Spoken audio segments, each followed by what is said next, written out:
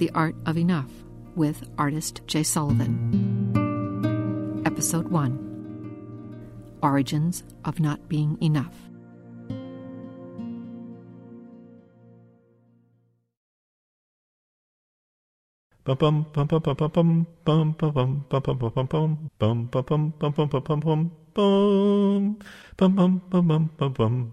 The man climbed over the mountain, the man climbed over the mountain, the man climbed over the mountain, and what do you think he saw?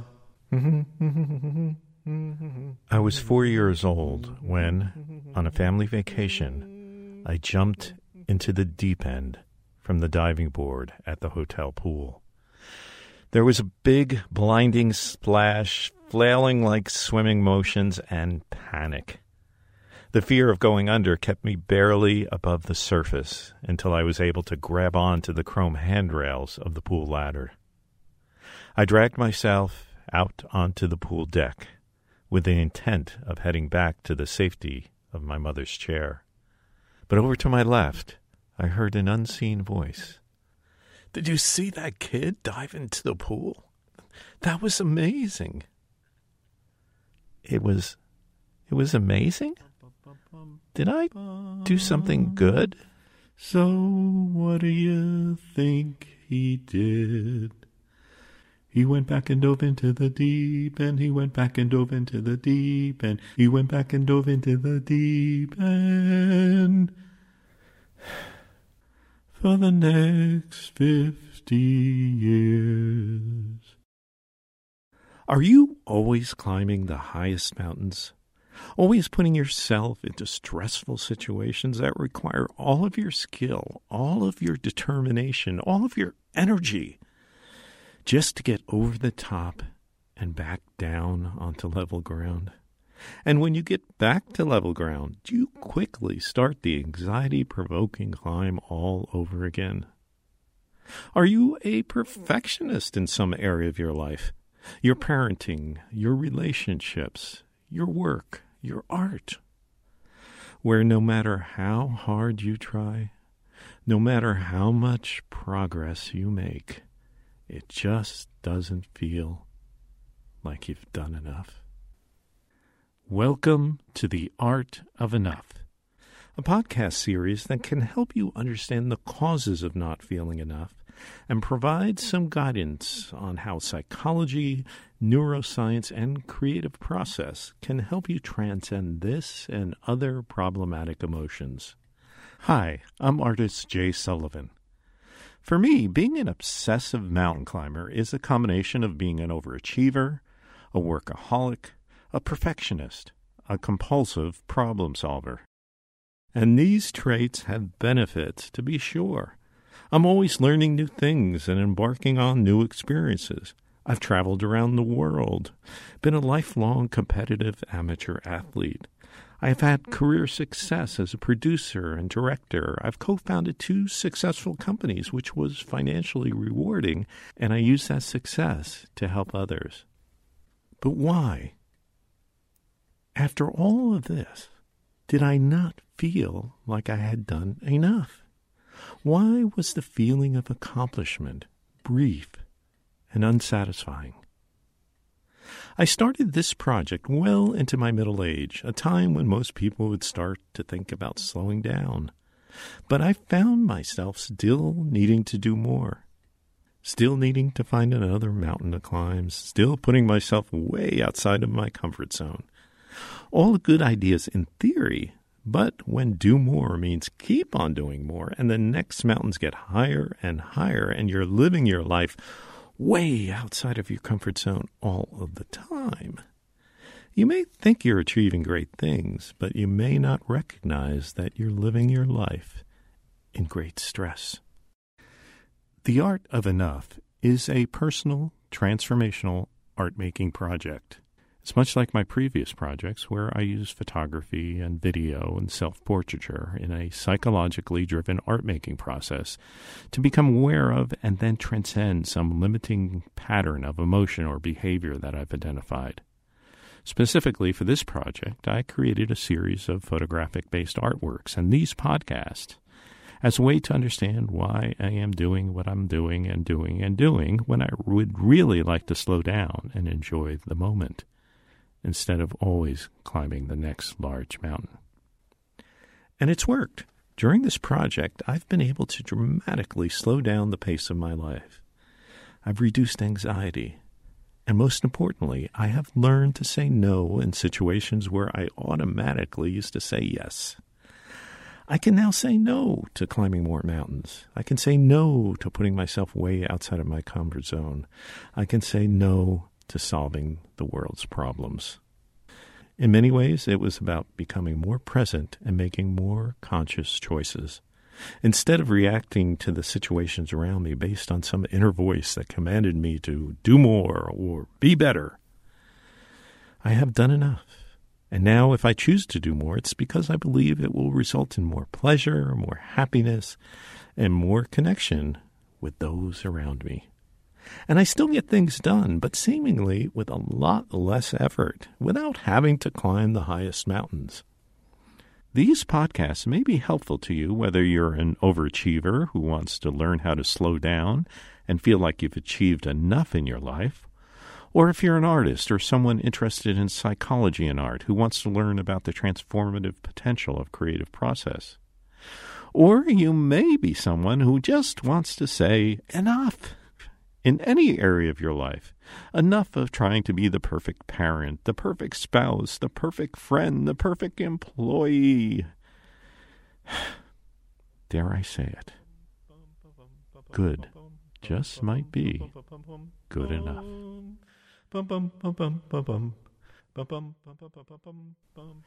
So, if you're a compulsive mountain climber or overachiever like me, where does it come from? Where does it originate? It's different for everyone, of course, but as with many behavioral traits, it often starts in early childhood. 90% of our brain is developed within the first 5 years of our life. So, the experiences that we have in early childhood have a long-term impact on our beliefs and behavior. One of my childhood experiences that contributed to my addiction to climb the highest mountains first became clear while researching creative process for this project. It led me to a lecture hall in Palm Beach, Florida. I was at a talk about creative process given by documentary filmmaker Rick Burns. During the Q&A, the discussion got around to his much more famous brother, Ken. Ken created the series about the Civil War, baseball, Vietnam, all for the U.S. public broadcast system. Rick mentioned that he and his brother had a shitty upbringing. Their father was brilliant but mentally ill, and their mother died from cancer when they were both adolescents. Rick noted that he thought his brother Ken had spent his life trying to outrun all that, and channeled that energy into film after film after film. It should be noted that Ken Burns does not make the standard 90-minute or 2-hour documentaries. He makes series of documentaries, some lasting up to 18 hours. The Burns brothers' story struck a chord. My father was also brilliant but mentally ill. When I was about 4, he started to have violent psychotic episodes. He was dragged out of the house and taken to a psychiatric institution. After hearing about Ken Burns, I realized that I, too, have been running and doing, trying to outrun that past. I also realized that as a young child, I thought it was my fault that my father had to leave the home.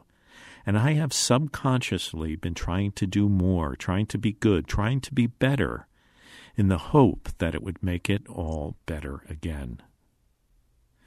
It's well known in psychology circles that blaming oneself is common among children who have experienced a loss of a parent. Therapist Bob Szita has spent 30 years counseling individuals and families. He explains. It's almost universal that a child can believe that it's somehow their fault that a parent either dies or gets sick or leaves the family in some way. A child will then start to think, I have to be good. I have to be better. I have to be whatever they want me to be in order not to have them leave again. So, as a child, one might keep trying different things, different solutions or approaches in order to get it right. And that's what I did. And let me emphasize, I'm not complaining, because this is a good skill to develop and has many practical uses. And ultimately, it's at the root of creativity, which I define as being able to see multiple options for any given problem. But taken too far, you're constantly solving problems, solving your problems, solving other people's problems, solving the world's problems. And when there are no problems left to solve, you invent some problems to solve, all happening subconsciously, based on childhood experiences and emotions. Jean Claude Itallie is a longtime meditator, self-identified self-improver, playwright of over 30 plays, and author of the book, Tea with Demons.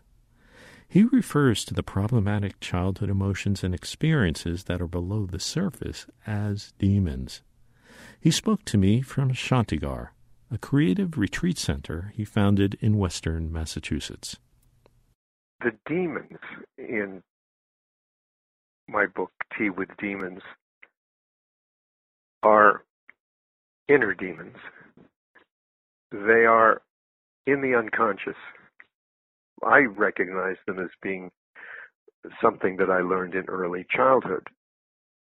I was born Jewish in Western Europe 4 years before the Nazis invaded Belgium, where I was living. That was my karma. That's what happened to me. So with my family, we fled Europe that was being bombed through France, through Spain, through Portugal. By great good luck, we came to America. But meanwhile, we were terrified. My parents never talked to me about it.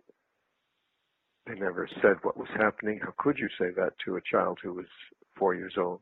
But fear, the demon fear, was infused into me. I picked it up from the fear of my family. I think frequently demons are inherited, unacknowledged, from generation unto generation. The way in which your parents treat you when you're a child, the fear which they may instill in you, which they got from their parents, all unacknowledged demons. Many times we keep these subconscious, unacknowledged, anxiety-infused demons at bay by keeping busy. And hence, for many of us, this means being physically active in childhood and being an overachiever or workaholic in adulthood. Again, therapist Bob Szita. Activity often helps us avoid, ignore, or block the emotions. So children, for instance, soothe themselves by playing, by activity, by running, by doing sports, roughhousing. So adults do it by, working or keeping ourselves so occupied that those feelings don't float to the surface. Why not let these feelings stay below the surface? Why not let sleeping dogs lie? And as we've seen, there are benefits to being driven. Well, emotions control you subconsciously, and if you're not aware of how they are controlling you, then you can find yourself being whiplashed around by old, emotionally charged memories. Again, Bob Szita. The anxiety that we felt as children, I'm going to say the original anxiety or the original traumatic experiences, we often forget about them consciously. But the feeling remains, leaves lingering feelings within us that can be stirred up later. So even as an adult, rationally doing things that are using good judgment, we can be thrown back to a childhood feeling in an instant. And when you get thrown back into those childhood feelings, you may respond as the child instead of the adult you are now. And these feelings and beliefs get reinforced as time goes on, and the demons become more and more a driver of your personality and behaviors.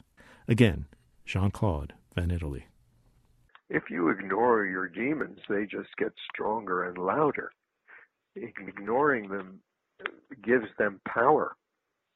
If you don't see that they're there, they take over. They're an illness. They're a cancer, if you like. If you don't pay attention to it, if you don't pay attention when you have a little illness, you'll get a bigger illness. And just as there is science to explain why cancer becomes a worse illness if you ignore it, there is science to explain why the demons become a bigger psychological and emotional illness if you ignore them. In my case, the onset of my father's bipolar disorder was traumatic for me. I developed behaviors with the thought that these behaviors would prevent my father from leaving again, mostly resulting in my addiction to climbing the highest mountains. I got rewarded for my addiction, and this is how the illness gets bigger. I was rewarded by my parents and by society for being the good boy, for doing more than people expected of me. I was rewarded emotionally and psychologically, but I was also rewarded biologically. Dr. John Arden, psychologist and author or co-author of 13 books on psychotherapy and neuroscience, explains how experiences that are initially pleasurable, like climbing the highest mountains, can over time change our brains and become addictions. He spoke to me from his home outside of Santa Fe, New Mexico. There are these pleasure centers in your brain that involve many different neurotransmitters and areas that kind of register it. And one neurotransmitter in particular is called dopamine. And there are these whole bunch of different type of dopamine receptors. There are the dopamine D1 receptors, this heavy driven, gotta do it, and then you get this surge and this big drop off. And the other one that gives you the far more complicated, nuancey, creative, subtleties, ambiguities, we can call that the D2 receptor. And so the moderated effort seems to hit the D2 receptors much more. And so if you can moderate your excitement or your interest in your novelty, and you can hit these D2 receptors that grow, and in many ways it accentuates your ability to see all the various shades of gray and all the variations, which is, of course, more creative. Interestingly, for people that are addicted to certain types of behaviors, they don't necessarily have to be drug behaviors, but they can be anything, gambling, whatever. They have a tendency to hit the D1 receptors and shrink the D2 receptors. Recovery actually is expanding the D2 receptors. And what does that mean? Well, that means expanding your number of potential opportunities for a subtle and unique experience, which means you can't have the accelerator down to the floorboard. Well, my accelerator has been down to the floorboard for most of my adult life. So, a large part of the creative and art-making process I designed for this project has been about taking my foot off the accelerator and expanding my opportunities for subtle experiences. And at the end of this podcast, I'll detail one of the ways I did this. The goal has been to grow the D2 receptors so they can attract the feel-good chemical dopamine and shrink the D1 receptors so they get less dopamine. This decreases my attraction to intense experiences and increases my attraction to subtle experiences, putting my brain into some sort of balance. And in the process, slowing me down, reducing anxiety, and decreasing my automatic response to always climb the highest mountain or solve the world's problems. Dr. Arden pointed out that my attraction to the extremes and climbing the highest mountains most likely was also affected by the nature of my father's mental illness. If you had a bipolar dad, I mean, he's inviting you to look at the extreme. So my attraction to the extremes started at an early age. It caused me to seek extreme experiences and apparently also affected my art aesthetic. One of the famous painters around here is Fritz Scholder. He was a student of Francis Bacon, so his art looks very much like that. It's very macabre, and it's got to grab you at that visceral level, and rather than much more sort of complex subtleties. And we're kind of talking about the difference between that. So if you have a piece of art in your house that's sort of a Francis Bacon or Fritz Scholder, it's kind of a little disturbing and grabs you. It's either intense or nothing. Versus, wow, this is much more complex. Look at these variations here, and if I can use another painter, maybe Paul Klee, And so, in many ways, we're talking about the difference between black and white and many variations, many complexities. That explained a lot. My art has been described as going right to the core or grabs a hold and doesn't let me go. I have known for a long time that a lot of my behaviors and beliefs have their roots in childhood, but apparently so does my preferred art aesthetics. It's one of intensity with very little subtlety. So, in this slowing down, in having more subtle experiences, I would expect the quality of my art to change, the aesthetics. Not only because I'm aware of this concept, but in fact the parts of my brain which determine what I like should biologically change as well. I should start to like more complex work with more subtle variations because my brain will have been rewired to release dopamine to receptors that reward me for subtle experiences.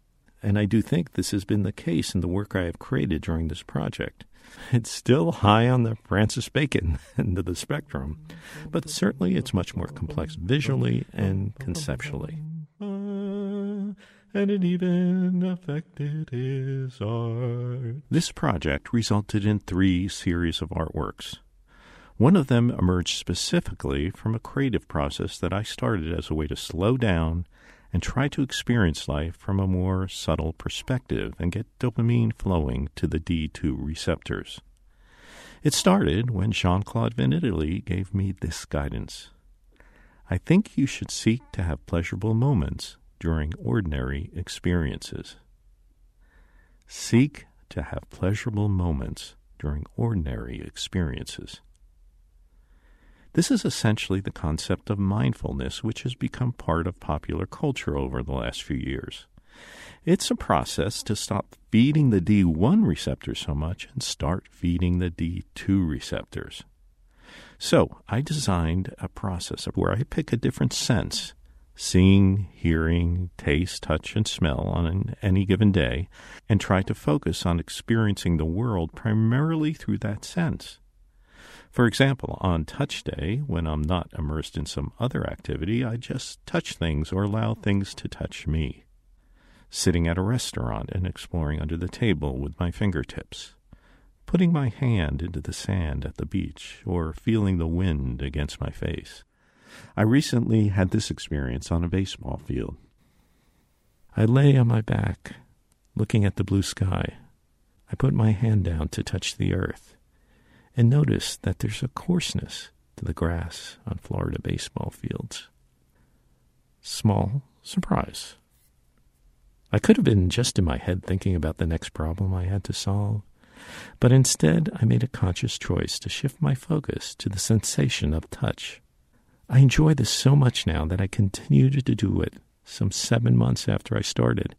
And again, I know that repetition is the key to making psychological and emotional changes.